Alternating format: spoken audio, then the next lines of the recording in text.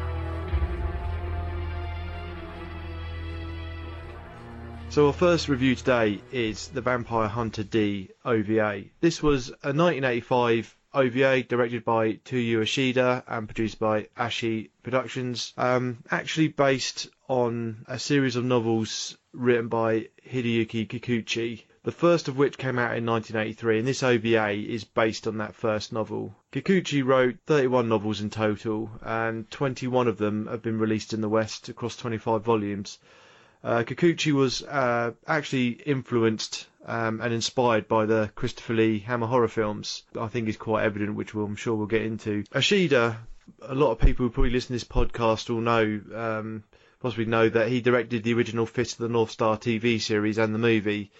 He hasn't got a lot of directing credits to his name, predominantly Fist of the North Star and this OVA. Both of them gems. But both of them gems, yeah. He didn't do much, but what he did do very, very well. But he was actually a very prolific character designer, and he has character designer portfolio is very, very big and illustrious. There was a sequel to Vampire Hunter D, came out in 2000, directed by Yoshiaki Kawajiri of Ninja Scroll, Lensman, Goku Midnight Eye fame. That was actually based on the third novel Kikuchi wrote. Both of these are available in the US on DVD and Blu-ray, so easily available. So what's Vampire Hunter D about? So it's set 10,000 years in the post-apocalyptic future, actually in the year 12,090. Vampires and beasts rule the land, but humanity, having been suppressed by the vampires, is now making a comeback and re-establishing itself. And in the village of Ramsvania, a local girl called Doris is bitten by the local nobility, Count Magnus Lee, who takes a bit of a shine to her and decides to take her as his wife. And that's where Doris hires Dee, who's a vampire hunter, to kill Count Lee. So, Lewis, what did you think of Vampire Hunter D? I got completely lost in the story when I watched it. Which basically is a very good thing, because I've completely forgot to review it as such. On that That's basis, a pretty good sign. Yeah, on that basis, I really enjoyed the characters, and I was less enthralled by the female Doris. That's it, Doris. I was less enthralled by Doris because I think it's just a little bit typical that she's like kind of like the damsel in distress a lot of the time. But you know, she still plays a good role, and I think the only unbelievable part for me is when she's sat there looking out the window, and out of nowhere the doctor turns to her and proclaims, "You're not in love with a Tampere, are you?" And it's just like, oh, come on. That was a bit of a weak premise, but the rest, honestly, I was lost in, and I thoroughly enjoyed the progression and the character play and the animation of all these fantastical demons and such. Yeah, I agree. I think it's a very, very good. I think it's a very good OVA. It's a feature-length OVA. It's just over 80 minutes total running time. And considering it's now over 30 years old, I think it's aged very, very well. I think it is a really, really good story, and is paced very, very well. Like you say, it just chips along. It's got all the right story beats. You know, it's got a bit of everything. You know, it's got a little bit of comedy. It's got a lot of drama. It's got some scandal and some backstabbing and action and drama and. It's got everything you want. Melancholy. I mean, it's got everything, a bit of everything in it. And I think that, you know, and I think that's why it stood the test of time so well. I think it's very, very well written. And I think one of those animes as well that, like a lot of things in its time, it gets off to such a good start. You know, the whole opening scene with the moody music. Just playing in the background, lots of sort of silhouette-y images. You know, there's not a lot of talk, but it's just action, and it kind of just the whole opening bit just hooks you in. You know, it's a very dark and moody, atmospheric OVA as well, and it sets that tone right from the very, very first. You know, literally from the opening seconds of the film. And I think it, you know, on that it's it's just really, really well written. Yeah, it's quite typical. It's quite typical of its time that it really does take its time to set up these establishing shots. Yeah, much like the Street Fighter movie, you've got a good 30 to 40 seconds of changing panoramics and slow paced movement to show just how brooding this character that we're faced, D. Yeah, that's very true. Actually, it does do that. It does take its time, especially, and I think the ending sequence also mirrors the intro sequence, but whereas the intro sequence is dull, lightning, and all this sort of this standoffish, brooding character is sort of you find that juxtaposition in the ending sequence, which again is another, I think, 2 or 3 minutes of D just walking through tranquil, finding peace, basically. Yeah, and I mean, now that you brought it up, I will touch on that, because the ending, when D actually defeats or destroys the castle, it goes into that sort of spacey, trippy ending bit with the clouds, and that's very typical of its day. There's lots of films that ended. A Contact, which we reviewed, not A Contact, Be Invoked, which we reviewed on the last episode, has that very trippy sort of, Akira goes into a bit of a trippy ending as well at times, and I think it was just one of those things. But then yes, you get into it, and it lingers on the bushes blowing in the breeze for about a minute. Yeah, it does as well. So it's one of those. It's very, very typical of of that era of animation. I feel is it has these sort of takes its time with this whole moment of contemplation. You don't get that. I think maybe a different era of sort of viewer habits, maybe it is intrinsic of. But I think nowadays, if you weren't a avid anime fan watching it for the first time, you might be a bit, do come on. But it's definitely tolerable. It's just I think it adds mood. I think it adds. Yeah, it does. It adds to it. I don't think it's not certainly in Vampire Hunter D. I don't think it's any point in it where it actually kind of slows it down. It's just there. It adds mood and atmosphere. So exactly, it's exactly where it needs to be, for sure. Because the last obviously the last ending sequence is long enough for you to be reflecting on all the past events, and you've tagged along on Dee's journey on that respect, and met all these people that he's sort of forced himself not to care about. Yeah, exactly. Yeah, because I think the other thing it does well, as I said, it's got a bit of everything in it, but essentially it's like a sci-fi western. Sci-fi western. That's how it comes across. There was a lot of sci-fi in it. If you look at the weapons in it, and some of the the defense mechanisms that's around Dorrance's ranch. very very dystopian sort of dystopia. And there's bits of science in there, because I always think Dee's hat, it's got that red thing. It looks very mechanical. Yeah, well, the horses are mechanical. They're all cyborgs as well. Yeah, so it's got that Smith and Wesson. Sort of, it's got that science fiction bit, but it's very, very westerny. Because I really do think that the film plays out like a spaghetti western, because it's like frontier life, ranches. You've got the sheriff. She's been bitten. She's going to get strung up. They're all on horseback.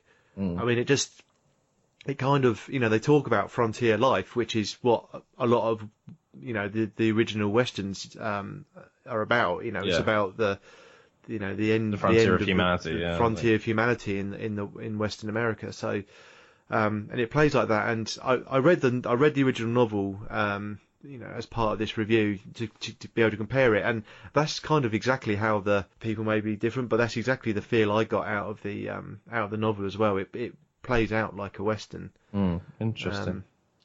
Because I often think D as well as a character, because he's very dark and he's very moody and he doesn't say a lot, and I think he's like a Clint Eastwood character out of the Dollars trilogy. He's got that, the man with no name, and just this wandering sort of gun for hire who can sort out the town's problems, which is a role that he repeatedly played. And D does feel a bit like that. I think to me he's a bit of a mix of Count Dracula and the man with no name from a few dollars, from a fistful of dollars. I was going to raise the point that that to me, he's very much like, it's the obvious comparison. He's like Count Dracula mixed with Van Helsing.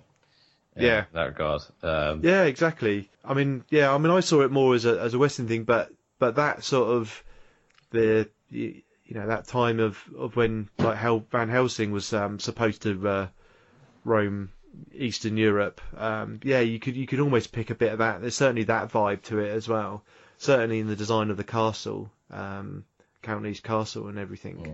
So, because interestingly, the novel, the way it portrays Dee as this sort of very young, very, very good-looking sort of young man, I don't think you quite get from the anime. It doesn't really come across as this dashing young man. It's and I don't think he's drawn quite that way. I think he's purposely ambiguous about. Yeah, he fits the tall, dark, and mysterious thing, which I guess the Doris sort of latches onto, and which is sort of built upon. It's not immediately sort of believable, but and it's only achieved through expositional dialogue. You can't tell from how she behaves until later on in a slightly menial sort of reflection sequence. But I do think he's great. I think he's great all the way through, but the first 10 minutes you sort of warm up to him. But that's like, I think, quite typical of his meant to be hard exterior. But obviously I can't comment having not read the novel rather. Yeah, I think it's the novel sort of plays him out, and I think the movie basically it hits all the beats that are in the novel in pretty much the same sequence, all the key events. Typically being a book, which is actually quite a few pages condensed down to 80 minutes in the OVA, it obviously cuts loads and loads of description of course, and sort of detail around specific events that happen in the OVA. Not that I think that the OVA suffers anything for it at all. I think the OVA tells a very good story at a very good pace, it does, which is why I think it's so engaging. Yeah, well, one of the things that's really great about the OVA is the fact that the characters are consistent.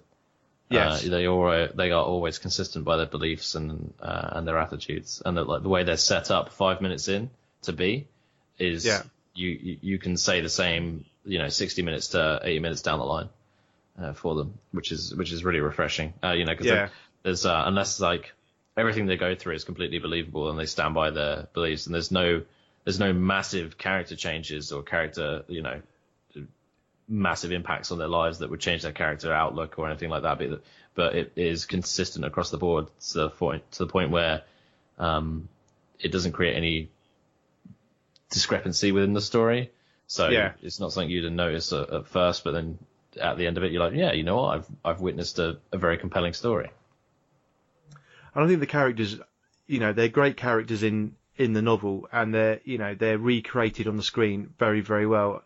And I think you're completely right, is that, they're well established, and they're well established very quickly in the film, and then they are consistent, and their behaviours and the way they talk and everything is consistent as well. So, and I think you can really get Dee's interest in, some of the baddies that the Fort are very interesting as well. So I think direction and right sort of screenwriting is really well done. The other thing as well I think done is really well is the actual general design in it.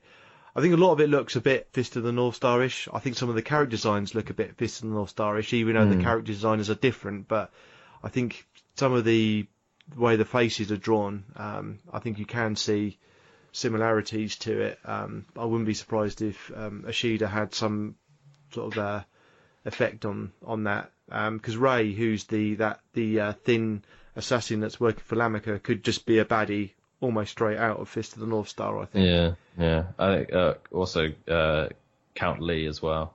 Yeah, Count Lee has got really... Count Lee especially, I think, has real... It could be a character lifted straight out of Fist of the North Star as well, the way he's drawn. But I think the castle, you know, the horses, that I say that sort of mix of science fiction and fantasy in it, and all, you know, science fiction and western, I think, you know, I think it just gels really well, and it's all really well designed. And there's lots of other little details which I think are really, really good. I mean, we haven't talked about Left Hand yet, and I think that's just a brilliant character. Oh, Left Hand, You know, yeah, of course. You know, I mean, I remember when I first saw it back in the mid-90s, you know, and I thought, oh, it's just such, it was really was surprised, but it's, he's just a really good castle. He's just a really good character, and he's a really good foil to Dee, I think. Yeah, he's very, he's great at like these moments of contemplation for Dee, and like you immediately, as soon as you ask, like maybe 3 seconds into this slow pan into him thinking or brooding, you get his hand to start, you know, saying what he's thinking, and it like provides that expositional sort of conflict of interest against what he's feeling. Constantly challenging him going forward, and about like resisting his primal instincts and stuff like that to be you know, the bigger man, the ultimate sort of vampire hunter, and what he must go through. Because Left Hand gets most of the best lines in the film, I think. Yeah, I think so, you know, too. He gets really, really good just at the right time. He just says that, you know, that sarky sort of comment, which I think is just really, really, you know, has perfect comedy timing as well with it. It's a really, and again, it's just, there's nothing else really like that. And I think, you know, Kikuchi's creation of doing that, and he's really good. It's really good in the book, and I think it's portrayed perfectly in the OVA. I think it's been perfectly recreated. Like I say, you know, the castle, some of the monsters, the character designs, I think it's all just really, really well crafted, and it just looks really good. And those designs, I think, have aged really well as well. Yeah, it doesn't look. I mean, we watched it, the Blu-ray, and you know, it acts absolutely fantastic on Blu-ray, and you know, HD does the detail in it real justice. But I don't think it's aged at all. You know, there's nothing looks really sort of 80s in it, I don't think. No. And I think that's, you know, that's real testament to the you know, the love and the, you know, the skill that went into to creating it. Along, you know, and talking about great design, that also, you know, we've touched on how good the story is and it's well paced, but there's some, and we've talked about the opening sequence, but also there's some other really good sequences. I think the bit where Dee escapes from Medusa, where his vampire urge comes out. Yeah. Because just to explain, we haven't touched on that, but he's a Dhampir, which is a half vampire, half human. He's not just a Dhampir, though. He's the son of Dracula. He's the son of Dracula. Yeah, so. You know, so he is, you know, he's an exceptional Dhampir. And that bit, and he sort of falls, you know, gives into his vampire instinct to escape from Medusa, which is a 3-headed snake creature. Yeah, the sisters. The sisters, and he gets out and rescues Doris, and gets out of escapes from the castle, being chased by that golem creature. Getting chased by 3 different. It's actually very good, because the 3 challenges he faced going in, he takes out in reverse order in no time at all. So yeah, he's got really good. Yeah. It's got really good music behind it as well. It does, yeah. And it's just a really good action, you know, it's just a brilliant action sequence, and he just gets away. But yeah, like you say, you're absolutely right. He faces the same obstacles, but in reverse, and overcomes them. Because there's another as well, like no hesitation. So it's just immediate. Because it's quite a short sequence, but it's just a brilliant sequence. Yeah. Because there's that creature he faces where the spiders come out of its there's a little its back. I mean, that's like horribly creepy. And then Left Hand eats them all. But you know, it's just another bit of great design, because I never find horror anime scary. No. It's not. I don't know. Maybe that's where the animation actually takes something away from it. But there are bits in Vampire Hunter D that are creepy, I think. Yeah. I think there is certainly a creepy atmosphere to it, and the ideas in it. Yeah. I find character design or monster design very interesting. Really interesting process, because then you basically decide what fundamentally this monster is built to do? Is it to affect the character physically, mentally, or the environment, etc., etc.? What its anatomy is going to be like to affect how it acts and how it behaves. So he goes through three very different like monsters. You've got the humanoid mutant one that carries that blade, who's basically an all-rounder, sort of sturdy, skilled fighter. You've got the weak floating one that deals with summoning phantoms. You've got I guess the sort of the utility one that's got the spiders it launches at you. And then you've got the dumb brute force, which is Gollum. But yeah, it's like the character design, the monster design especially, is something I find fascinating. Yeah, and I think it's very, very well done. Going back to some of the characters as well, I mean, what you said about Doris at the start, something definitely you touched on there is something that was quite apparent to me. Doris, well, the film, I think, can be quite misogynistic, which I think is fairly typical for its time. You know, there's gratuitous breast shots, and you know, if you take the Hammer horror film thing, you know, there was loads of gratuitous breast shots in those films as well. So, you know, he's literally lifted that. But, you know, it's got that, like you say, she's often a damsel in distress, but sometimes she is really strong as well, because she doesn't take any crap from Grieco. No. I think she starts really strong, and then immediately after she gets bitten, like, all the power is taken away from her. So she relies heavily on D, but then still has those. I think the only problem I had is like her being all too ready to give up on life immediately after, you know, the whole getting betrayed by the turning thing. Because it's like I thought that was quite a character conflict from what she's portrayed as at the very start of the film. But you know, it's I wouldn't say it's like a massive takeaway from the story. It's very, very minute, very, very minute.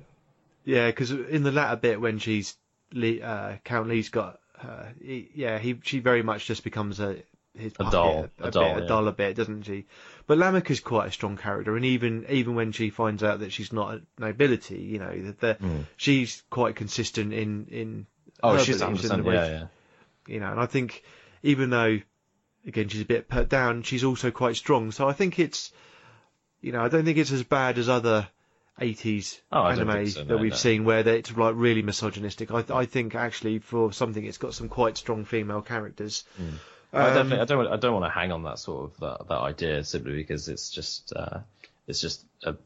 goes without saying in a lot of that era's animation. So yeah, absolutely, and it's not. We've talked about it. We've talked about it a lot on exactly in previous things. So, but not from the social justice warrior perspective, but more primarily from like how strong she appeared at the start versus how weak she was towards the end. As some of her like character dialogue, I was like, I don't know if I 100% agree with it, but it's fair.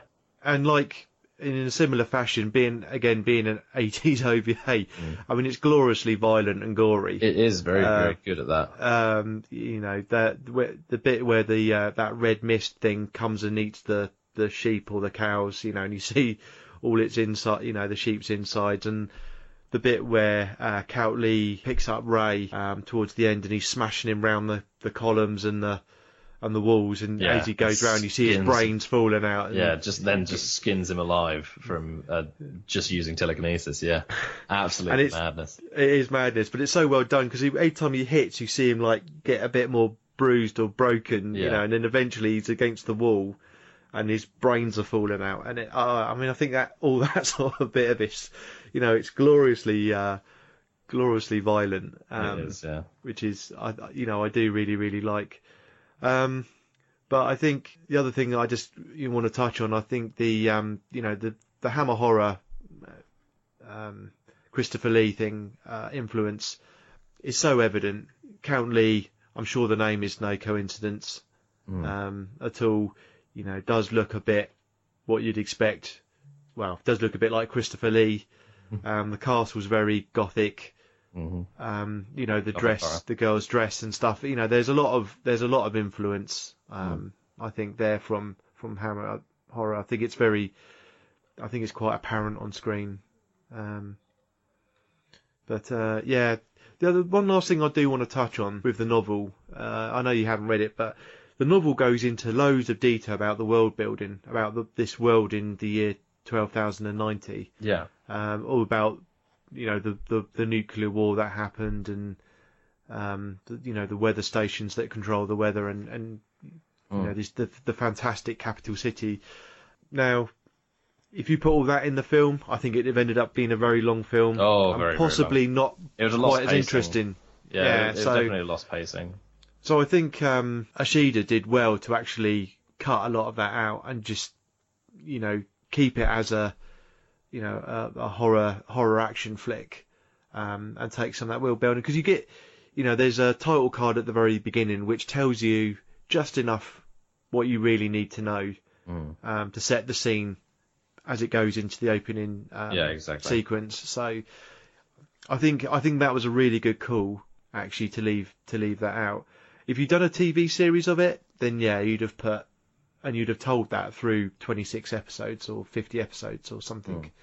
But as an OVA, I think he made the right call and just kept the pace kept the pace going.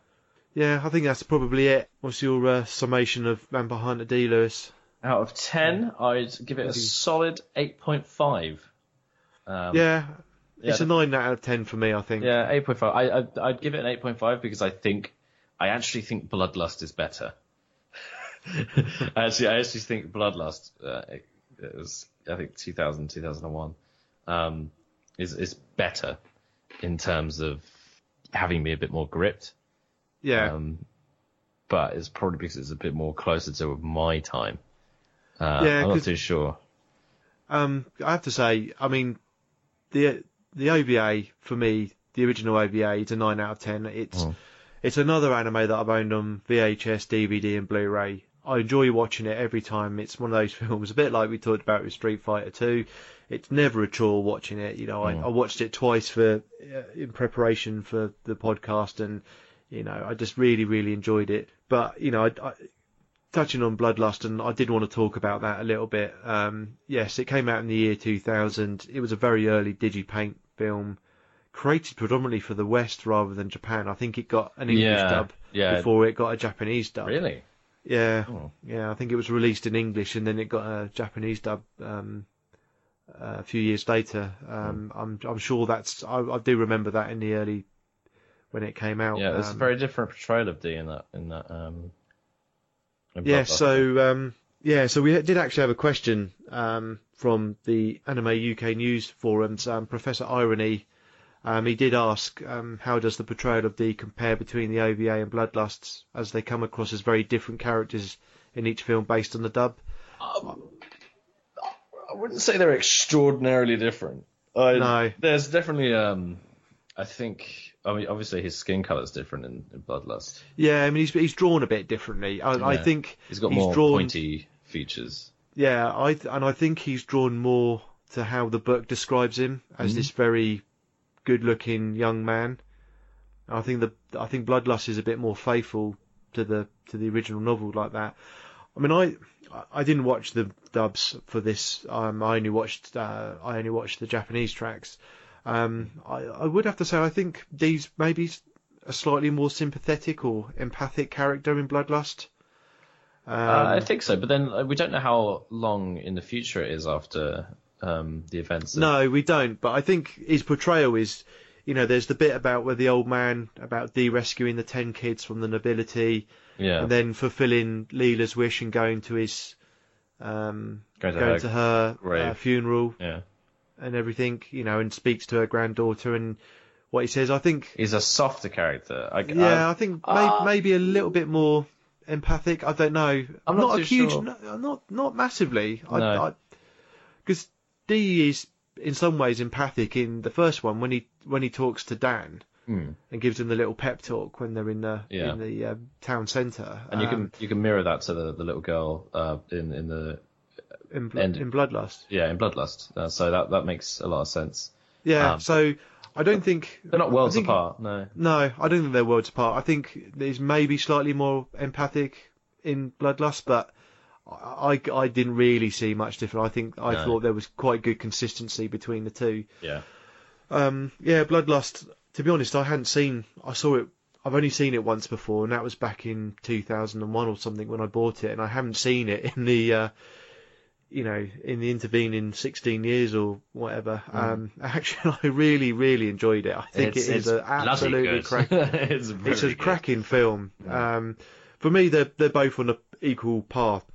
And in terms of retro anime, I mean, it's 17 years old now. It's not quite within the remit, really, of the podcast, so we're not going to go into it in any detail, but it is linked, and I have to say, it will soon be 20 years old, that film. I think it, I do think it's a cracking film. I think it edges it only for me purely based on the fact that it's a little bit more polished in the animation department. But that's intrinsic of, I guess, it's because it's a continued franchise and its success of the first one. There's that willingness to invest a bit more into that.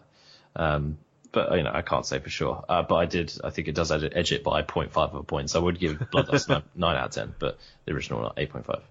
Yeah, I mean, I think they're both 9 out of 10 films for me. I've really, really enjoyed them. They're both cracking.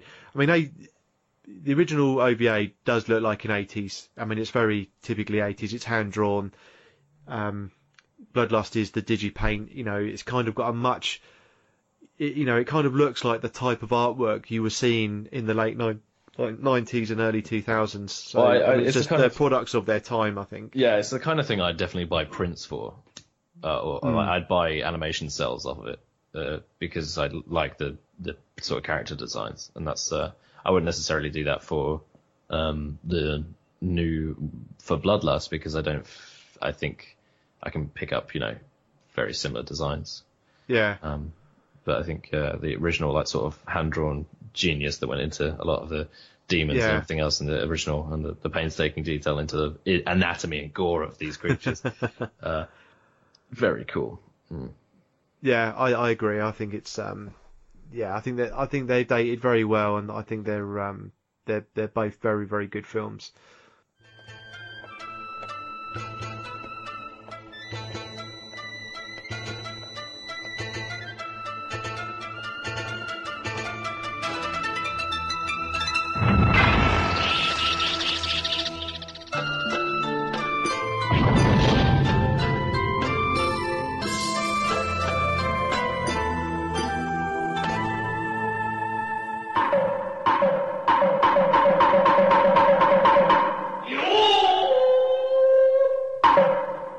And for our next review, we're going to look at Vampire Princess Miyu.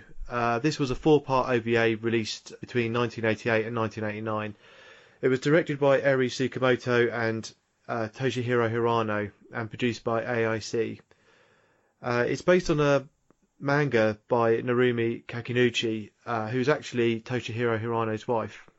Tsukamoto directed episodes 1, 2 and 4, and Hirano himself directed episode 3. Toshihiro Hirano is more commonly known for his mecha powered suit anime, a lot of which he produced sort of from the early mid 80s up through to the late 90s, and he was the director behind Magic Knight Rayearth, the Ixa series, Dangaio, Demons of Steel, quite a few things like that. And his wife Kakinuchi, who was a prolific animation director, actually did a lot of the animation direction work on Hirano's anime. And if any of you've got the Fight Ixa 1 DVD, there's a special on there behind the scenes, and you can see Hirano, Kakinuchi, and Masami Obari, who did some of the mecha design for that as well. So that's well worth checking out.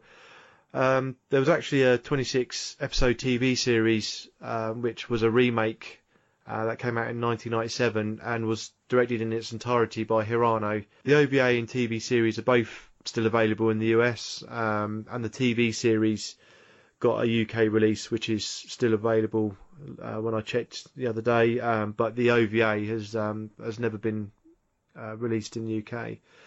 So a little bit of the synopsis to Vampire Princess Miyu. Miyu is the last vampire, and with the help of her Shinma servant Lava, she must return the Shinma, who are demon gods, back to the dark. The Shinma activity brings a spiritualist by the name of Himiko to investigate and into contact with Miyu. So Lou, what do you think of Vampire Princess Miyu? You mean Vampire Mushishi? No, it's Mushishi came way after. But no, I did think like I couldn't help but draw comparisons to Mushishi.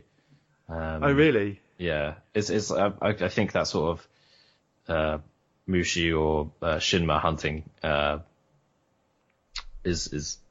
it follows a very similar structure to what in terms of how they progress and stuff like that. Whereas I think Mushishi is a very much I guess you'd sit down, watch it, and sort of enjoy the process. It's that one is very much about sort of life cycle and supernatural explanations for terrible events and stuff like that, and adapting to it. And I think, but I did draw those comparisons. I do think it's good.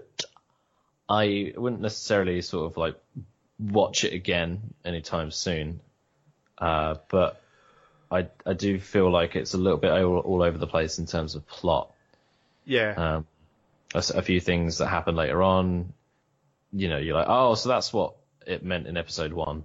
Or, but some people are like, oh, that's the way it's meant to be. But in my book, that's just a bit of sort of poor storytelling.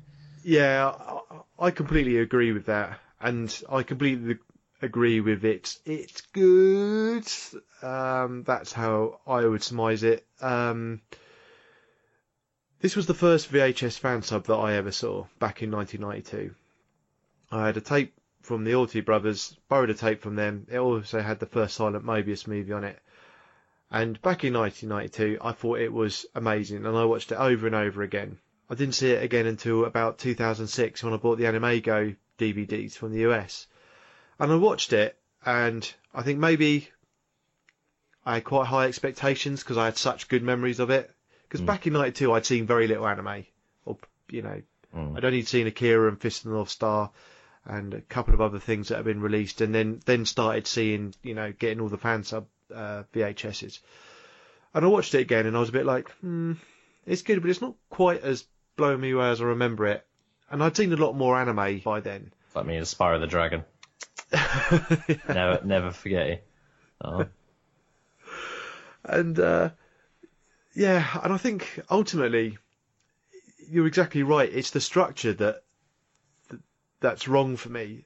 I think the storytelling within each episode is very good, but the structure and the way the 4 episodes are presented as a structure of an OVA series, I think is very bad. Yeah, I'd look at it this way.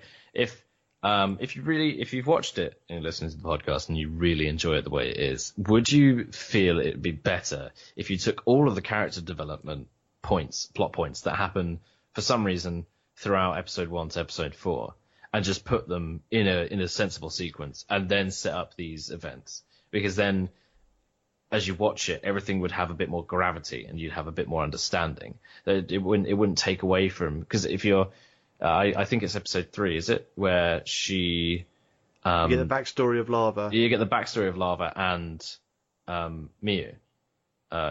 Yeah. So a little bit of so you get the backstory of Lava where he says, "Oh, you don't know her pain."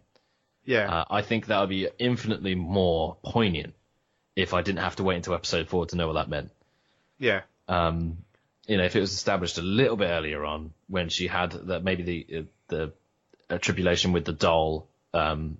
Yes, absolutely. If there was a bit of, attachment issues there and, longing for a connection, if that made sense with that earlier on, then episode 3 would have been like, damn, what a good episode. Yeah, but I couldn't feel that way. I felt like, oh, Jesus, now what? Yeah, I feel the same. I think the first 2 episodes are basically... there's little bits. It introduces the characters, it introduces Himiko, and then you have these things where these 2 episodes where Miyu's casting these Shinma back to the dark, and then you suddenly get into episode 3, and then there's a load of backstory and exposition about what's happened and why they are. And then you get more of it in episode 4, and then it finishes, and that's it. And the whole sequencing of it, I say, kind of feels wrong. Yeah, I was going to say, like, it's very much that the first 2 episodes is inciting incident, tribulation of the characters, like pivotal moment and resolution, but never quite the resolution that is after for Himiko. So you sort of follow her periodically trying to uncover this mystery, which I guess if you see it from her standpoint, she's like a detective going through it. It does make more sense. Then I'd be more happy to appreciate that you follow Himiko as the detective as she tries to find out more about this. But she's not solidified as that early on. No. As this person who's unraveling a mystery. She just merely stumbles into it. So if she was active, if she was proactive, you'd latch onto that and you'd be like, oh, okay, I'm on her journey, rather than Princess Miyu's. Yeah, because I think Himiko's story is good, and the reveal at the end, which I won't say on the podcast, go and watch it. You know, it is really good, but I think there could have been a little bit more a bit earlier on that, I don't know, led to it. It kind of took you down a very funny path. A bit of roundabout. Yeah, it would be a very different movie if it was, OVA, 4-part OVA, if it was called Spiritualist Himiko. Because then you'd be like, all right, I'm focusing on Himiko, and I'm gonna look at how she finds out what's happening here. I'm gonna look at how she, for the betterment of mankind, or for this elusive character, Miyu, is going to find out her story as well. You know, how she fits into this world. But it's not. It's called Vampire Princess Miyu, and I'm focused on her, and I don't find out about her until it's over. Yes, and I think you make a really good point there. Well, the story is about Himiko as much as it is about Miyu for a lot of it. I think you're absolutely spot on there. Because it's, like I say, it's a bit of a shame because the drama within the episodes, I think, is really, really good. Like in episode 2, the story, you know, the love story between Ranka and Kei, I think is actually quite moving. And when, you know, Miyu is desperate to stop Ranka taking Kei and turning him into a doll, but that's what they want, and they live happily ever after as dolls, and Miyu loses out. And I like that it has that bit of sweetness for Miyu. You know, things don't always work out for her. She's not always winning.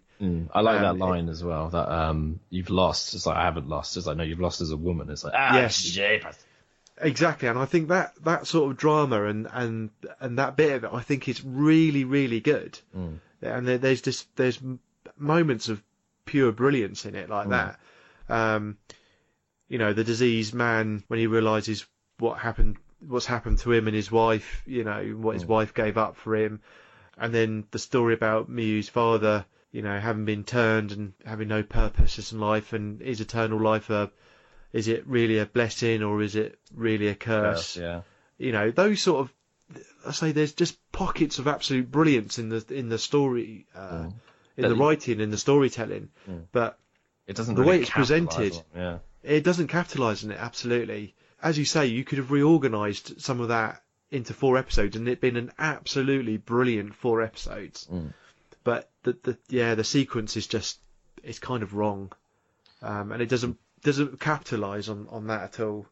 Yeah, and it's a hard one for me to go by, because there's so many different ways to tell a story, and I think that if you were to pose the argument that it is about Himiko's detective or spiritualist journey to find out about this mysterious vampire girl who seems to be so alone, then I could appreciate, grand. But like, what would I rather have watched in that regard personally? Would it have been coherent and something that let me grab the reins and sort of go, oh yeah, that's an interesting idea, rather than, okay, that might be an interesting idea, she might be onto something.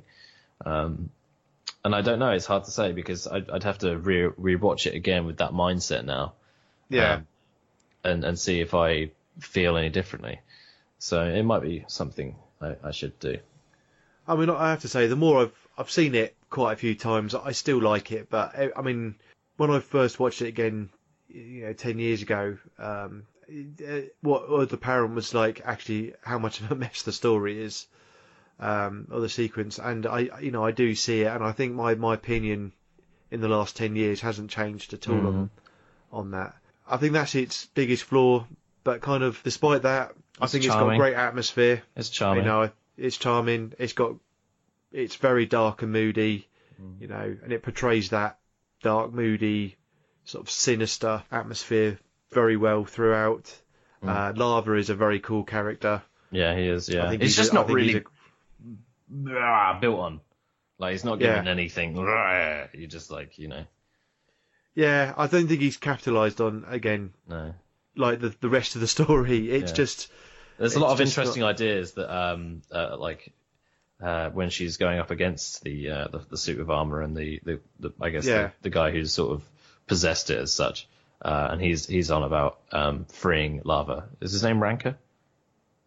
Oh, his name. No, Ranker's the Shinra from episode 2. I can't remember what his name was, actually. But yeah, it's when they've got a relationship, though, that Shimmer and Lava have got a relationship, and that's just like, oh, you don't deserve him, you don't know who he is to me, and you never know who he is.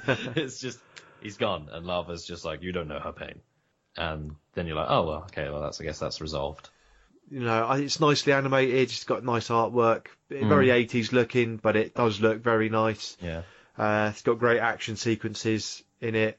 The bits where, especially in the first 2 episodes, where Mio battles the Shinra that's possessed that girl, and then fights Ranker in episode 2. Those battle fight sequences are very, very good. So there's a lot of good stuff about it. Mio's quite an interesting character. She's not a typical, she's the last of her kind. She's got a special mission. She can go out in daylight. Holy water doesn't affect her. She has a reflection, those sort of things. Himiko, I think, is a really interesting character. Her story and the things that get revealed, and what ultimately happens at the end of episode 4, I think is really interesting. And her portrayal, like I say, Lava's good. All the other supporting characters are quite interesting in it. They get enough screen time, or the way they're written. I think you generally is a very good 4 episodes of character development, I think. It's a nice little package. Yeah, go ahead. I was just saying, it's a nice package. It's just not necessarily tidy. Yeah, it is, and it's untidy. It's not coherent. It's a bit disjointed. The other thing as well, we've got to touch on. We'll add this music into it, but I think the sound effects in it are great. Going back to the atmosphere and the mood and everything. The tapping, the little wooden wooden taps. I think that feels a little bit, I don't know, of its time. I think it's very Mushishi as well. Yeah, I'm sure Mushishi maybe drew a little bit of inspiration from it. I'm sure, but so it feels a bit of its time, but it's very, very fitting to the OVA. I think the music and the sound effects are perfect with the artwork and the visuals that you see. I've never seen the remake, because you can tell there's a load of story that's untapped in that OVA. There's a load more to it. One of those things I was always meant to see, but I never got around to watching, and actually watching it again and making the notes for this podcast. I think actually I'd like to go back and watch the OVA. It's a TV series. It's 26 episodes, so it should have plenty of room to actually flesh the story out. And because Hirano's directing it as well, I think he'll be quite faithful to the story. So I think that's probably definitely worth. I've seen the trailer for it. It's in, it looks very different. It's in late 90s animation, but yeah, I've generally seen some quite good stuff about that. So yeah, I think it's worth checking out. Sure. So score out of 10. I'd give it a 7 out of 10 from myself. Yeah, I'd give it a 7. I think there's a lot of good stuff in it, but I think the structure kind of really lets it down. Yeah, I mean, it'd be Himiko is very much like the catalyst to move the story forward. It's like the story doesn't rely on her, but she shows up at integral parts to sort of diagnose a problem or shift it into a new stage of it. So, it's hard to say where exactly she fits in that hierarchy of characters. Yeah. But I will have to rewatch it again and see if I can reappraise it. But I think a solid 7 out of 10. Yeah, I think it's a 7 out of 10. I think, it's a fairly solid. It's definitely, I definitely recommend it. Yeah, concept alone pushes it up for me as well. Yeah, so. It's very good. I think it's it's a good sort of horror fantasy series. It doesn't look dated. Like I say, the bits that are good are really good in it. So yeah, definitely a recommendation. Right, and that brings us to the end of our reviews then, Lewis. It does indeed, yeah.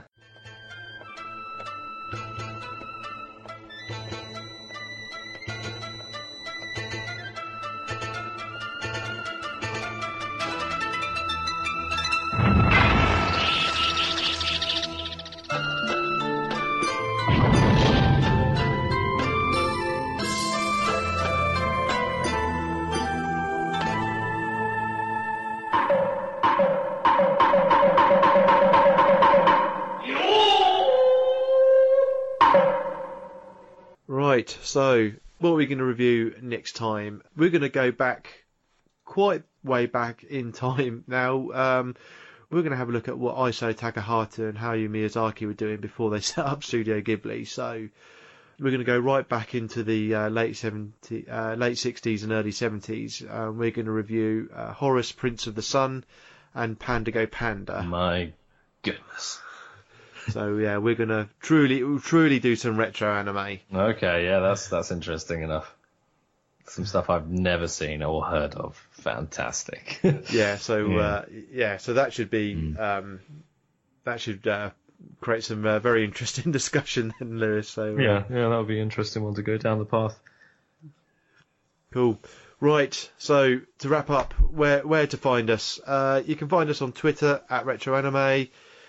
You can find the podcast on SoundCloud, Podomatic, Stitcher and iTunes. Just search for Retro Anime Podcast. Please leave us reviews, like, share, subscribe, all that good stuff. Website, retroanimepodcast.com. Email me at ian@retroanimepodcast.com. And you can find me on the Anime UK News forums. My username is Organ. Right, that is the end. Yep. Right, Lewis, take it easy. Until next time. Until next time, everyone. Farewell for now. Bye.